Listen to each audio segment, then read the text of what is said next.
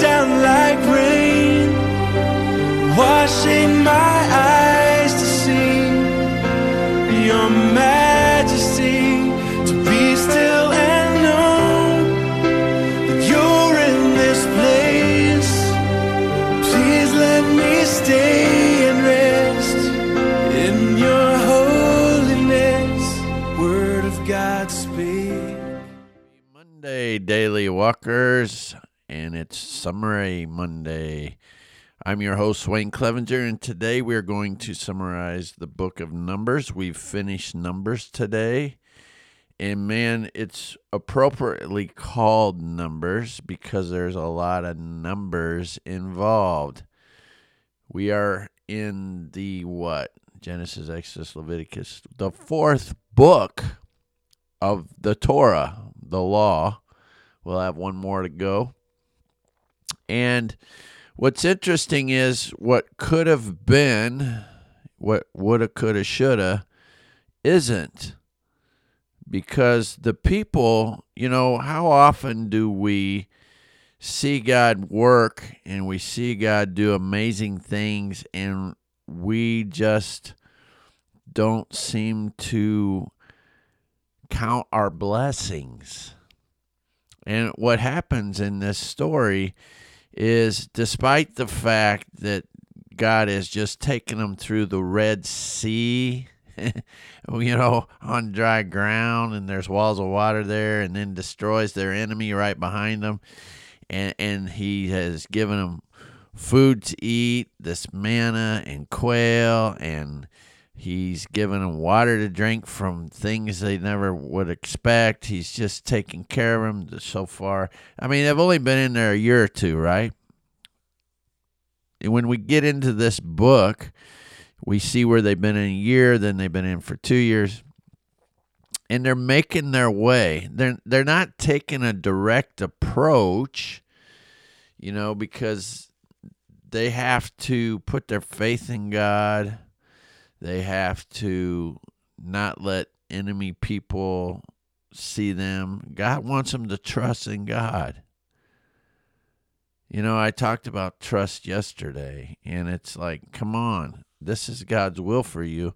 Are you going to really trust him? And so in that trust factor, what should have been real trust,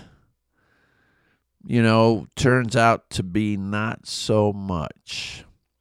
So God gives them a lot of directives, gives them a lot of things they need to see.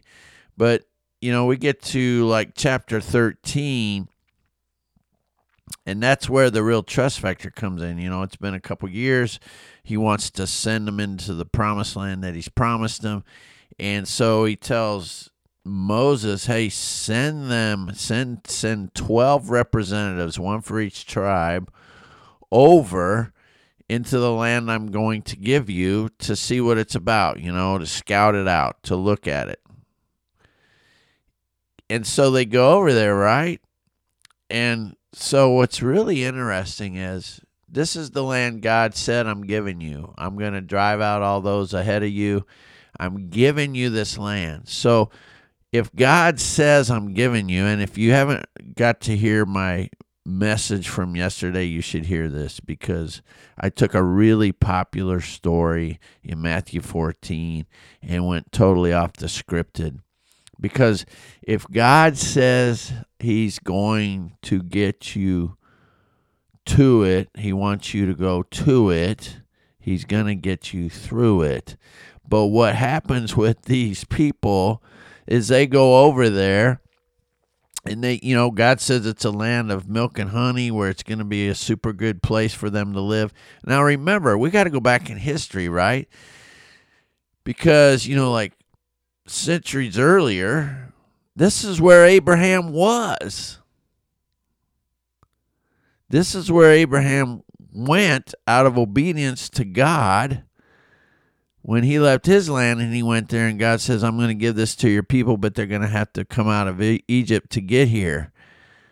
And you're going to be as numerous as the sand is on the shore. And so here we got the Israelite people about to go back where Abraham was, this land of Canaan, this land of milk and honey.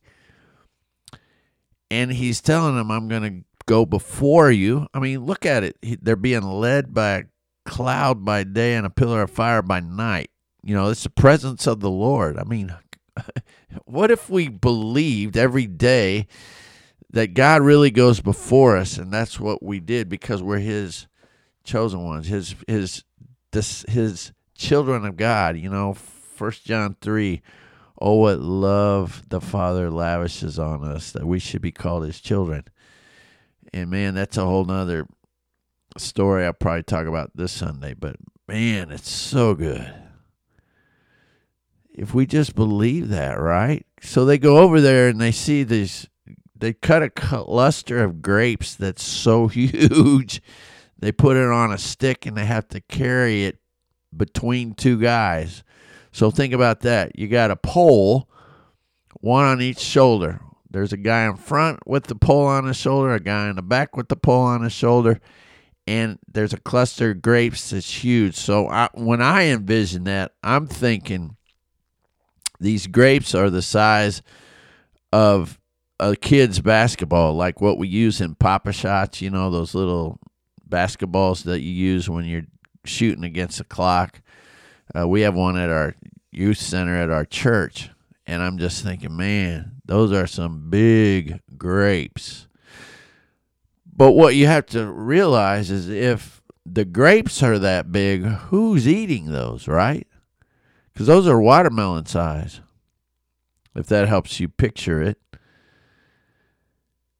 So they bring it back and they talk about how great it is, but then all of a sudden, right, these guys start talking about how big these people are, how powerful these people are, how mighty these people are. And Caleb and Joshua are like, no. Don't say that. Don't spread those rumors. God is going before us. God's going to give us victory. He's already said that. He's given us this land. He's going to fight these battles for us. Don't spread this stuff. And so all the people are freaking out because, they've got these people from Anak in there. These are where, like, Goliath-sized people, the giants are. And it's like, the people are like, oh, no, we'll never be able to beat them. Look at us. And there's like 1 million plus people already from Israel, They're as numerous as the sands on the shore already. And they're freaking out about it, right? And Moses gets upset, right? And so he's crying out to God, and he's really frustrated with the people, and he's crying out to God, and God is really mad at the people, and he wants to just destroy the people, and he's like, I'll just start over with Moses. Moses, of course, intercedes for the people like he always does, and says, no, you can't do that. They'll think that you brought them out here just to destroy them. And how will your glory be revealed in that? So the Lord's... This is where what woulda, shoulda, coulda, they could have went over there. The Lord says, I'm not going to be with them. So for every day they were over there, guess how many days they were over there? We're doing numbers. How many days was Moses on the mountain? 40 days, right? How many days do you think they were over there? 40 days. So for every day they were over there and they bring back this vicious rumor that they could never conquer that land, they can't go over there because they're scared. God says, you will wander in the wilderness. So that's where they get the 40 years. But guess what? And some. We'll figure that out in the next book. Isn't that amazing? So God says he's going to make them wander the wilderness for 40 years. And none of that generation will ever see the promised land. He's going to make them wander because all those people that are doubters and haters and don't believe are going to die out first. Can you imagine that? What if all of us that don't believe in Jesus and then we all are squandering our life because we don't want to accept, because we always say, It's not my time. I don't believe in that. I'm not ready for that right now. What if God is just waiting and he's saying, okay, it's not your time. It's not your time. And then, we're waiting for the 12th hour or the 11th hour to accept Jesus. And then something happens in the 10th hour. Because what happens is none of these people will make it to the promised land, period. God's word never fails. Which we get insight to that very soon. We've seen it already. His word never fails. But Jesus, when he comes, he reveals that as well. So they turn back and they start wandering, and then after all that happens, you would think that's enough, right? But then Korah, a Levite, he gets angry because he's like, who are you to say you are above us all? Who are you to say God has appointed you? Who are you to say you're the one that's set apart by God? We're all set apart by God. All of us are special in his eyes. Now, I just said 1 John 3:1 is, oh, what love the Father lavishes on us that we should be called children of God. This is true.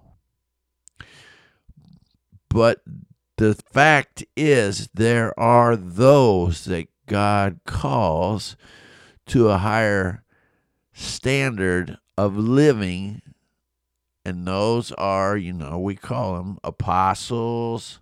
So if we look at Jesus' time and the disciples, we have disciples who are followers. They're still children of God. And then he had the 12 that he took on the mountain, and he called them apostles because he held them to a higher standard, and they were the ones that are going to go share the message of Jesus Christ with the whole world. That's the ones he's like, okay, you have to go take this message because I've lived with you, I've discipled you, I've taught you. You have to go share this message of the good news with everybody. And so that is a standard that some of us don't get into because God has special things that he does. Look at Moses. He goes on Mount Sinai. He gets the word. He is working face to face with God. Some of us get into, like I'm called to be a pastor. I didn't just wake up one day and say, hey, I think I want to be a pastor. I think I'm going to quit being a flight medic and I'm going to go be a pastor. I'm going to give up my salary as a flight medic and I'm going to go be a pastor for free. Why would I do that? But the Lord is the one that said, hey, I want you to do this. And I remember it well. I was walking out of what used to be the breezeway doors where the forum towards the forum. The breezeway's not there anymore at this hospital. It's been all redone, and it's not even there anymore. And the Lord, as I was walking out the Circle Drive, which is kind of there still, the Lord said, I was just finishing teaching a paramedic class, and the Lord said, you had fun today? And I said, yes, I did. And he said, it's time for you to teach for me. And that was my calling. And see, it's not a new calling because the Lord had led me down that road earlier in my life. And I said, I'm not, I did the same thing that Moses did. I said, I can't do that. I'm not good enough for that. I'm the same guy that when I tried out for the school's variety show, they wouldn't let me do it. And they took my duet partner because I was too nervous. Not because I couldn't do it, but because I was too nervous and they could see the nervousness in me. And the Lord said, I want you to teach for me now. And man, that whole story is so orchestrated by God and how he does it. See, when the Lord leads you to it, he's going to get you through it. And it's so awesome. So here's the thing. Korah goes and says, man, who gave you the right? And that infuriates God. And so Moses drops on the ground. He goes face down, him and Aaron do. And they're like, whoa, you guys are, that's like almost blasphemy. Like they are like calling out God here. And so they go pray to God and say, God, what do you want to do? And he says, I'll handle this, right? So he says, tell everybody that's not following Korah to get away from his tent because I'm going to handle this right here, right now. And so they all have to go stand in front of their tents. And this is the coolest thing. I don't know if you ever saw this on the movie that talks about Moses, which is not very accurate, but this part was really cool. And he says, everybody that's not following Korah and his family get away because something's really big. And here's how we're going to know that God has called me and only me. If nothing happens here and I die a natural death, then we know that I'm not anything special. But if the Lord has truly called me and set me apart and I am his servant, then something supernatural is going to happen right here, and you will all die at this very moment. And no sooner than he said that, the earth split under Korah's tent, and him and his family and all their stuff got swallowed up in the earth, and they were taken down into the ground alive. Can you imagine that? And anybody that followed him that was around his tent, that the earth just opened up like a giant mouth, swallowed them up, and then after they all got swallowed up in it, the earth closed up again, and the whole assembly of Israelite people saw that. And they were like, whoa, But it's not over, because there were still people like, man, how can you do that? How could you do that to him? And so the Lord's like, what are you talking about? This is all you needed to see to show that he is my chosen servant. So this ginormous plague breaks out. And so then they got to make this bronze snake, and they start walking around. Or that's not this part, but then they got to start praying for the people. The bronze snake was even earlier than that, when they were getting snake bitten. But this part, they just start interceding for the people, and they pray to God, say, hey, come on. They don't know any better. Help them. And so when they pray to the people, intercede for the people, make restitution for the people, the plague stops. But there's like 37,000+ people that die because they challenged the Lord. And it's like, come on. So you would think through all that would be enough, right? But here's another instance, right? The people challenged Moses so much. And this is all in Numbers. We got lots of Numbers, right? The people challenged Moses. They're bickering and complaining because they don't have any water. They're out in the wilderness complaining. And the Lord says to Moses, now here's the chosen one, right? Who speaks face to face to God at the tent of meeting and up on Mount Sinai. And God says, okay, go out and speak to the rock and it will produce water, right? But in Moses' anger with the people, or I would say frustration, he's going out and he says to the people, how much do I have to deal with you? Why won't you get your stuff together and know that God is the one who leads us? God is the one we obey. God is the one who sets the things for us. And in his frustration, as he's speaking and he's directing it to the water, he hits the rock twice with his staff, and then water gushes out. Now, he hits the rock out of frustration, and I have to believe he was unknowingly doing it. You know how sometimes when we're frustrated, we just hit stuff kind of to make a point.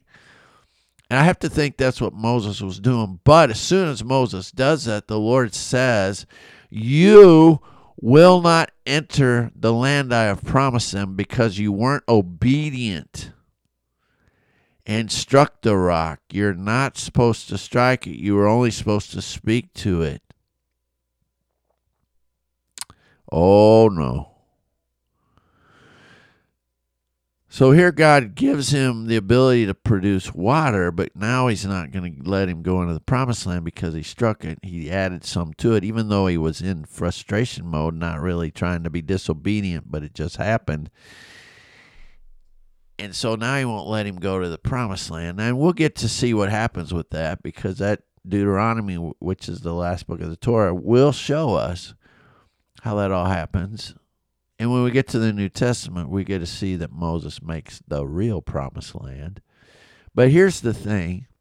What this depicts, and I'm going to let this close us today, because the rest of the book is how they allot for the land and how they're getting ready to cross and how they're going to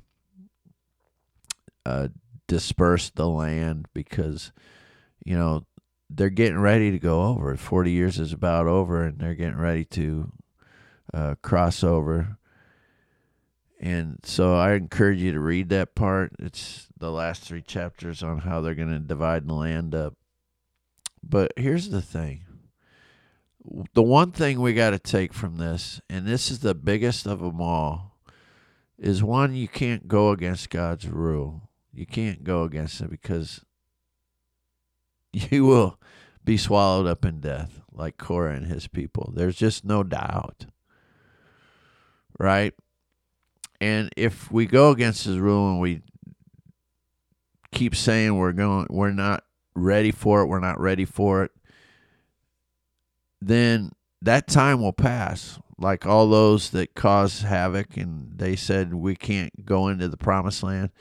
Then God says, okay, your time will run out because I'm not going to take you here. And they wandered wilderness for 40 years. How many of us are really wandering?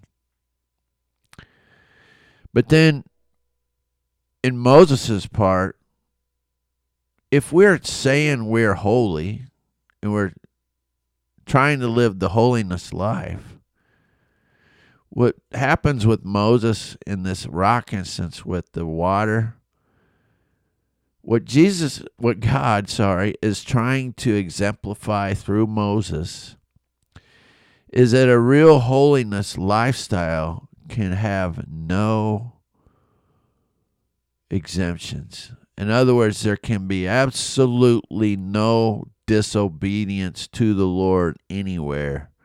It can have no deviation from truth. It can have no deviation from God's will. And what happened with Moses is God gave him the word, speak to it. And Moses deviated from the word, speak to it, and added his own little bit to it by hitting it. And in a real holiness life, we live only by the truth of the word of God.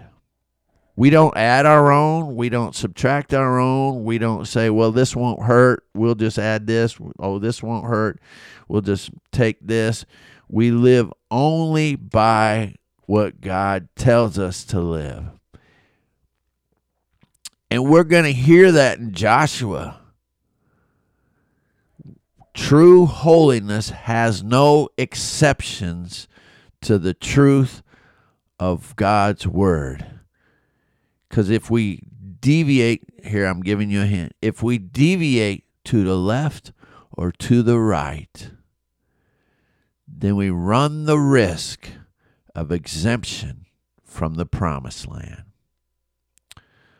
So my closing word today is make no exceptions and truly trust in God, because the numbers reveal He is our only answer. Have a great Monday, and we'll see you at the end of Deuteronomy. Blessings to you. I trust in God, my Savior.